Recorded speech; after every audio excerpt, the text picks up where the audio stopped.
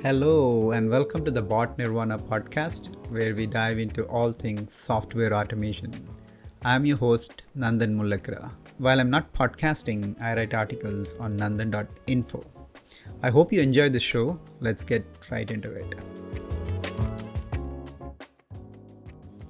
Today we have Stefan Groshoff. He's the founder of Automation Hero. Automation Hero is an AI-centric RPA tool. It has got process mining, intelligent character recognition, and human-in-the-loop capabilities. This is a Q&A session we recorded as part of a demo. The link to the complete demo video is in the show notes. I got started with the Q&A part of the session by asking Stefan how Automation Hero differentiates itself in the RPA market. So what we frequently see as quote unquote our competition in deals is a duct tape solution of different tools, right? So they maybe spend $100,000 on a process mining tool, and they spend $300,000 on an RPA tool, and then they're like, oh, well, we need OCR now, so let's put another 100 grand down on, pick your favorite OCR tool. And then you still don't have any kind of AI.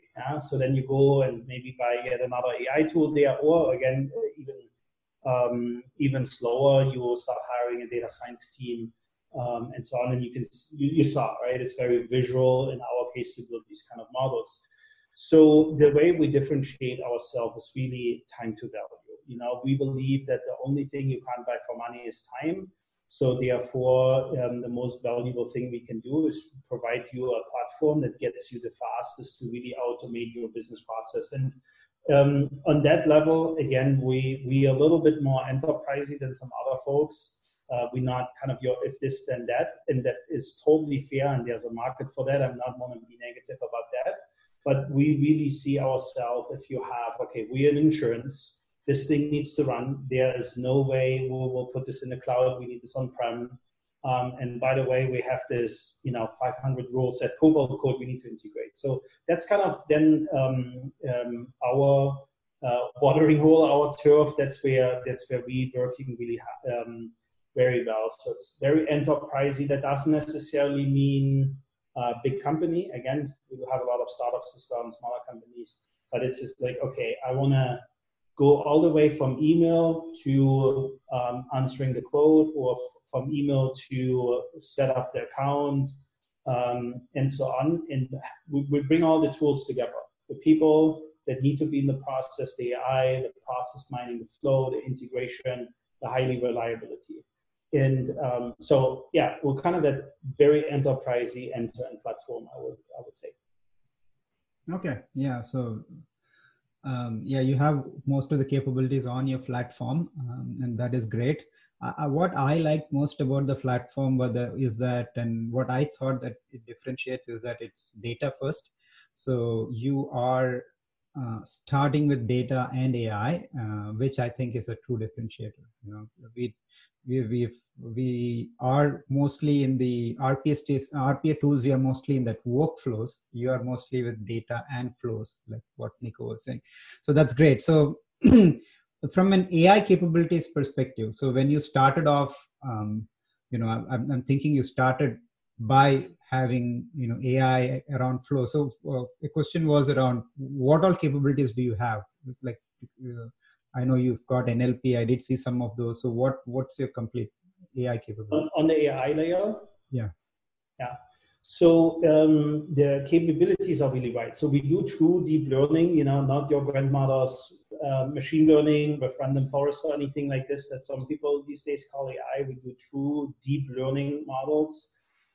So that allows us to do a wide variety of things. So a very common one is intent detection or text classification. So the use case would be, here's an email or support message, and we need the simplest things to route it. And that might be routing it to a person, or that might be routing it to an automation, to another flow, and saying like, this is a quote request, we want to answer the quote, or this is a tracking request, we want to look up where the package is, or this is a complaint and we need to route that to our support team. So that's kind of the first capability. Second capability around natural language processing is what's called dark data extraction, or for a more technical term named entity extraction, which means extracting structured data out of text. So very frequently, if we maybe stay with the tracking example, it's like, or the quote example. Hey, I would like a quote to send a package from San Francisco to New York. It's 50 kilograms. How much is that?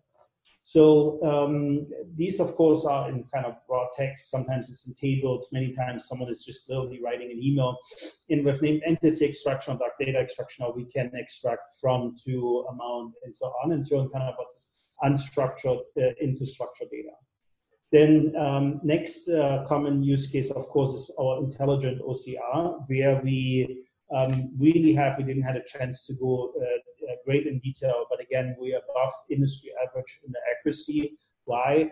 Well, we daisy chain a whole bunch of AI models together, right? So the first AI model is understanding which document is this. We literally have insurance documents where you have 50 pages, of which only 3 of us are really meaningful. The rest is like, I don't know, the cover page from the contractor and this and that. So we have visual classification that says like, oh, actually, these are the documents or the pages we're interested in. Next up, we have an AI model that is similar to Photoshop, is correcting, these days a lot of these scans, quote unquote, are smartphone pictures, so terrible, higher resolution, but terrible quality around orientation and such. So next AI model can correct that. And we have an AI model that really extracts visually in the form, okay, this is the field. And that's quite complicated because sometimes it's handwritten, it leads into the next field, maybe it's multi-line, they squeeze it in or something here. And we have a phenomenal deep learning algorithm that really is pixel by pixel scoring. Is that still part of that? Then we have the OCR, again, handwritten text. Usually in the industry, you get around 50 to 60% accuracy. We very frequently achieve in the mid to high 90s. Why? Well, we're bringing in, again, boosting deep learning models that have context knowledge. So let me give you an example. We have an insurance, and actually, it's an interesting one. There's a lot of pet insurances these days. It's a very fast-growing arena in the insurance space. It's very expensive to go to the veterinarian if you have a little puppy, so they have health insurance for pets. So actually, we have a couple customers now in this arena. So, and we get the form, and it's handwritten, and good luck, a veterinarian handwriting that's as terrible as you can get. But we have context information. We know this is Rudy, the 11 years old golden retriever. Now we could learn from historical knowledge, golden retrievers very frequently in their higher age get kidney diseases. So now we can combine this context information with OCR. So even if we can only physically detect 50% of the characters, what would be totally not enough to provide high quality data for your system, now we can combine this with context information. Oh, 10 years old golden retriever, all right, it's kidney disease. So we're achieving extremely high accuracies to that, and there's a lot of IP in there, and like really making this work. But that's, incredible valuable, as you can imagine. I mean, we have an insurance in North America. We're processing millions of claims that had to be manually typed in before. And nobody likes that, by the way. And these folks now that historically did this actually now can really look for insurance fraud, because people submitting the same document again and again, and before, because of high error rates and manual entry, they couldn't find these duplicated submissions. Of course, now with AI, it's a very easy classification problem. Then we can do image processing. So very common these days is, again, hey, why don't you, again, insurance, send us a picture of your home for your, we wanna insure that. Well, guess what? If there happen to be a face on that picture under California as well as European data protection laws, you're not allowed to have any kind of pictures where third parties are in there. So we can actually detect faces, we can detect street name, license plates, what have you, and then car accident picture, what have you, and then back that out. And it goes farther all the way to, detecting if maybe a shingle on the roof had an impact by the last storm or things like this. So it goes very far, Of course, again, the low-hanging fruits are customer interactions. One last statement that I think makes the reason why we're just growing so incredible fast is RPA did a great job of, first of all, legacy systems that, by the way, are shrinking. Number two, with structured data. But if you really look into this, the moment you interact outside the company with your customers, with your suppliers, and so on, you very quickly get into the unstructured data world. And it's one thing to automate, maybe your accounting system, where you had maybe 5 accountants. That's great to help them. But if you have 5 accountants, you most likely will have 200 or 300 sales reps that are your best paid people in the company, that you make them enter lead information, contact information, make them answer emails such as, hey, I just moved, here's my new address. And that can be automated.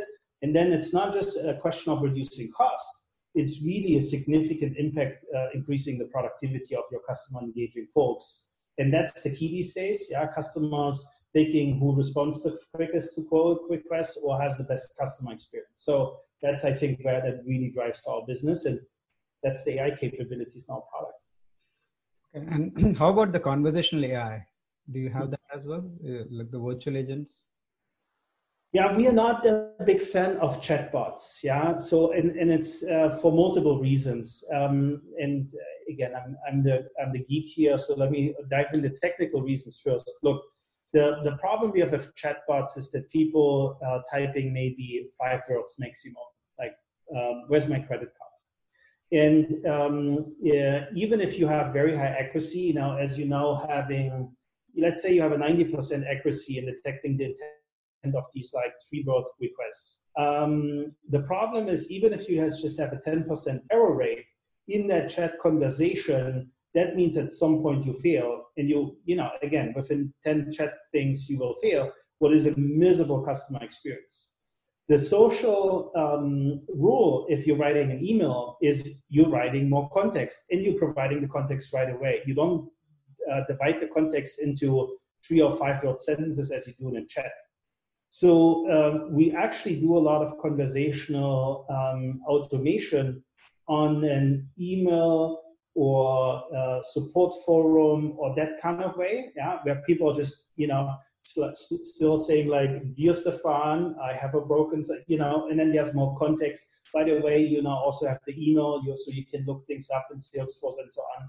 So we just see significant higher, success with automating email engagements rather than chatbots. So we steering away from the chatbots. We leave that to other folks, but we do a lot of conversational automation around emails. Okay, great. Yeah. So staying with AI, one of the questions was about if these components were inherent to the platform, or is it integrated with Azure or Google Cloud?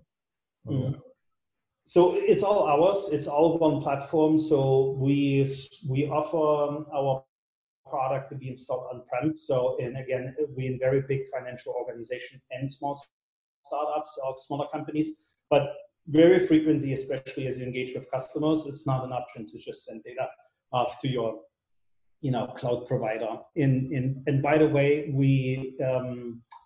the accuracy we achieve in our system is like far above what you get with like Google Vision or Azure Vision or, pick your favorite, whatever. So no, we don't use any of this. We don't send data out. But of course, if you want to run our product in these cloud environments, we actually support them. So our fully managed environments in AWS, it's just the most popular, but we do have customers that run us in Azure. You can run us in Google Cloud. And again, you can run us in actually IBM's mainframe cloud as well, as we're supporting mainframe hardware even. Okay, great. So if someone needs to start out, I think that's a question many of our listeners or viewers would have. What would be the basic understanding to start off with Automation Hero? Yeah, we see frequently folks that have a little bit of background in data analytics, that are kind of more the Excel jockeys, that ETL pipelines before, feeling very comfortable in the product. We do offer extensive training for free, of course. We have an online portal that has, kind of different certification levels, right? It's like, hey, the 5 minutes getting started, or I want to be a citizen data scientist. That's a couple 3-hour kind of training that you can go through. But we're really holding the hand there. And if you know what a string, an integer, and a Boolean value is, and kind of how you need to move your data to automate something. Because let's be honest, if we zoom out, automation is data movement, yeah, with intelligence. And if you know, okay, I have my customer relationship management data here, and I have my order management system here, and by the way, when I move here, then I need to process the OCR, the PDF with OCR, then you're pretty quickly able to point and take things together. As you saw, it's very visual. You can not screw anything up. You add something, you see the preview, okay, you add the next thing, and so on. Okay, so one question Hal had was, you mentioned a training, but do you have a training path for RPA practitioners who are already working on Automation Anywhere or UiPath or Pega? Do you have a path? Okay. Yeah, we do. So two things. We have a partner program where we, of course, have very meaningful partner kickbacks, of course, what's maybe always interesting for our partners. Yeah. So there's different models. There's a bronze, silver, and gold kind of partnership. We are with all the GSIs, of course, already have partnerships there, but we actually really like the boutique and smaller partners as well. So we do a lot of support for them. One thing is free education, absolutely. So again, there's an education portal that you can, at your own pace, kind of work the way through. And we'll also supply partners really with beyond that. There's really partner enablement. We help you to pitch the product, understand the product, position it. And in the end, look, the result will be more business for you. And it's really interesting. So how a lot of kind of UiPath, Automation Anywhere Prism folks comes to us, because again, like this is the first wave of automation, and then you always run against the wall, which is, how do we now bring intelligence into this, right? We did structured data and we added data into a mainframe, but now they want to bring customer support requests out of Salesforce over here and automatically do this. So this is, again, kind of the second wave is usually the big benefit there. Okay, so if people want to start learning on their own, is that possible? Do you have like a community edition? Yeah, we do. So sign up for our portal, for our learning portal, and then as part of the trainings process, you get access to the appropriate things beyond kind of the free version you get as you train, if you will. For kind of commercial customers, we have also a free version. So if you actually, it's more than free, we pay for you. So we actually have a cloud environment where you get $200 of credits.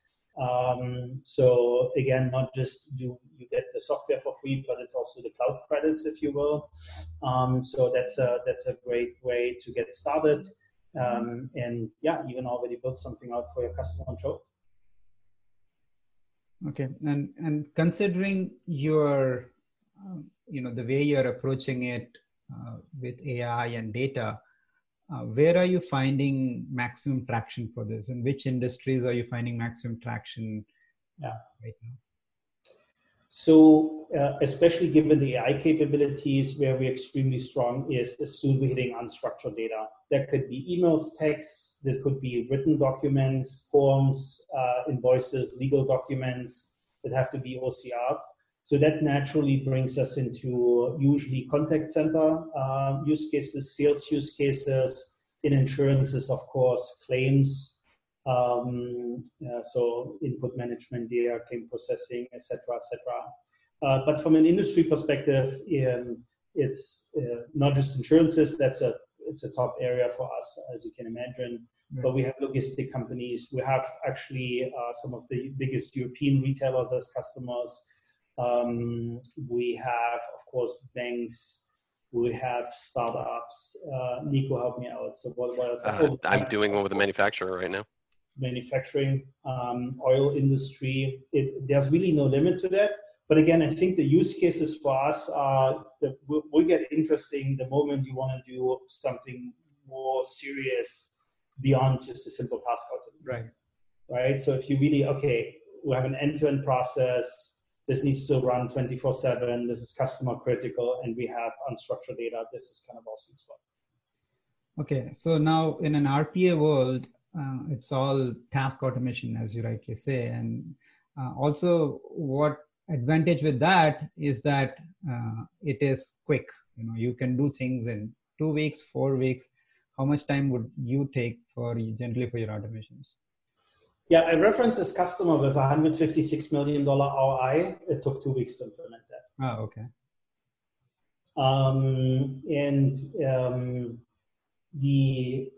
Look, as always, it's a journey. It took 2 weeks to get the 60% done that I mentioned, and then it took another 80 weeks to get to 87%, right? So there's, of course, a continuous improvement, and you can continue improve, if it makes business sense.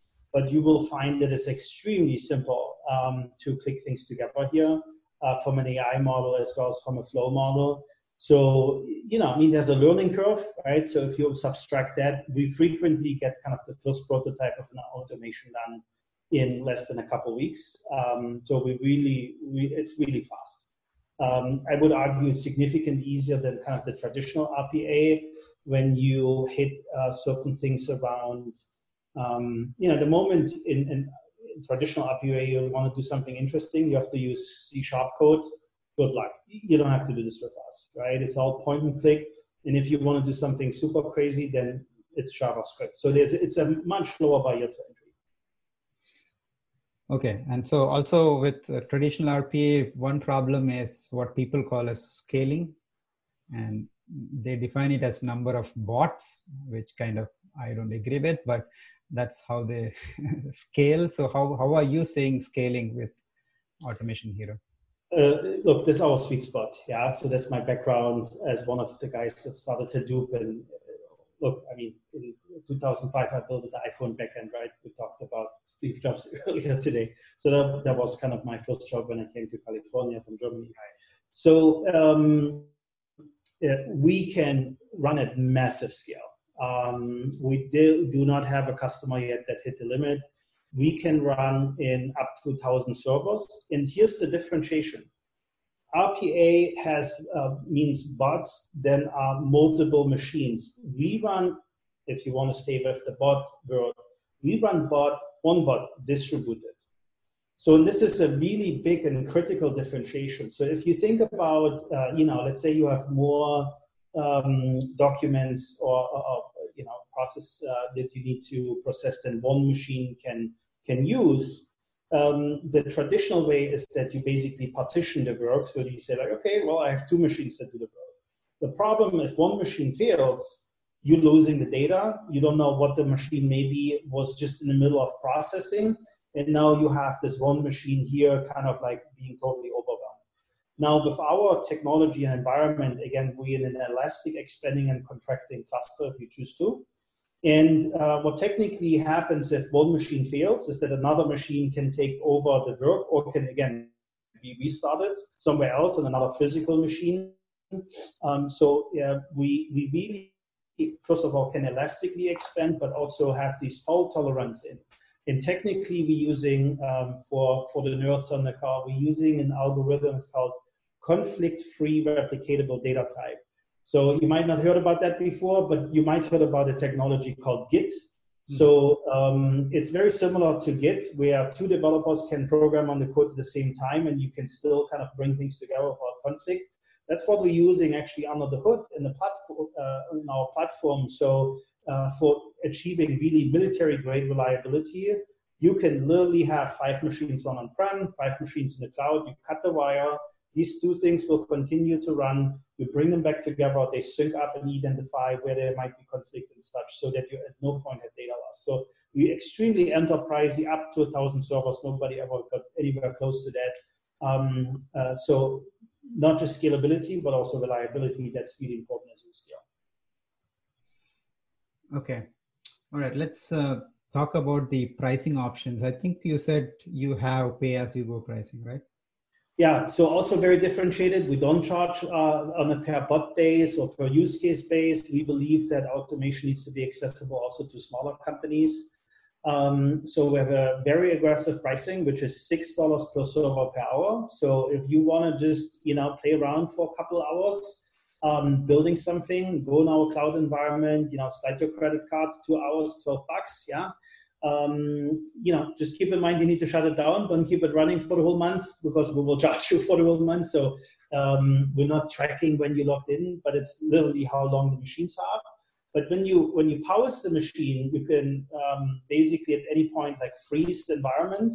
There's no data loss. So you work 2 hours, then you call quit, you go to your family, play with your kids. Next day you start them up and you continue where you were left off. And then you can of course choose when you move things from a development environment into test environment into production environment, what kind of your SLAs there and how you want to run them. But it's a very aggressive pricing. That we think is fair. You should pay for something as you use it and not, all right, before you can even do anything, put $2,000 on the table just so you have the development environment, right? And then put $100,000 on the table if you want to do anything more interesting and you need orchestration. All this stuff is built in, yeah? So there's no different pricing. Orchestration is built in, fault tolerance is built in, all the connectors are built in, the AI studio is built in, yada, yada, yada. So it's all one price, $6 per machine per hour.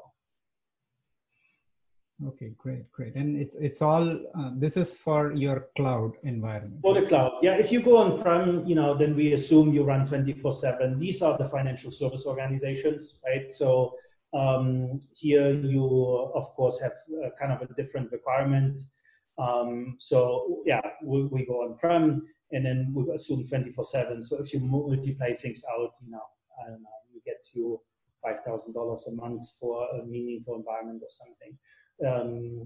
But these again are more beefy environments. Yeah. Okay, and so you have an enterprise pricing model for that, it looks like. All right. So before we go, one last question, because we are going through this pandemic and we're getting into a new normal, and we're all concerned about it. We also, some of them are excited. How do you see it with the new normal? So we're, of course, devastated about the tragedy of this event and the impact for many families. So I want to say that first. We do see, let me quote the brilliant CEO of Microsoft. We saw 2 years of digital transformation happening in 2 months. Yeah. So we saw the same thing. So especially as a lot of customer interactions have to be automated very quickly, you can't afford to have 200 people sitting 2 feet away in a call center, right? And a lot of companies struggling with the cybersecurity risk, having people just straight working from home. So we saw actually an uptake in interest. And, on the one hand side, we see a lot of interest, and we're growing over 100% quarter over quarter, but of course, companies are more careful on the other hand side. They're very budget concerned. That, of course, is very nicely resonating with our pay-as-you-go model. Yeah, so we actually saw a kind of a very positive impact in this devastating situation for our business. Okay, well, hope you all do well and hope we all stay safe. So with that, I think it's a good note to end on. Thanks for doing this, Stefan. Absolutely enjoy doing it. Thank you for joining the Bot Nirvana podcast. Appreciate if you can leave a review on iTunes or Stitcher. Catch the show notes on botnirvana.org. While you're there, feel free to explore more automation ideas, tutorials, tools, and more. See you next time.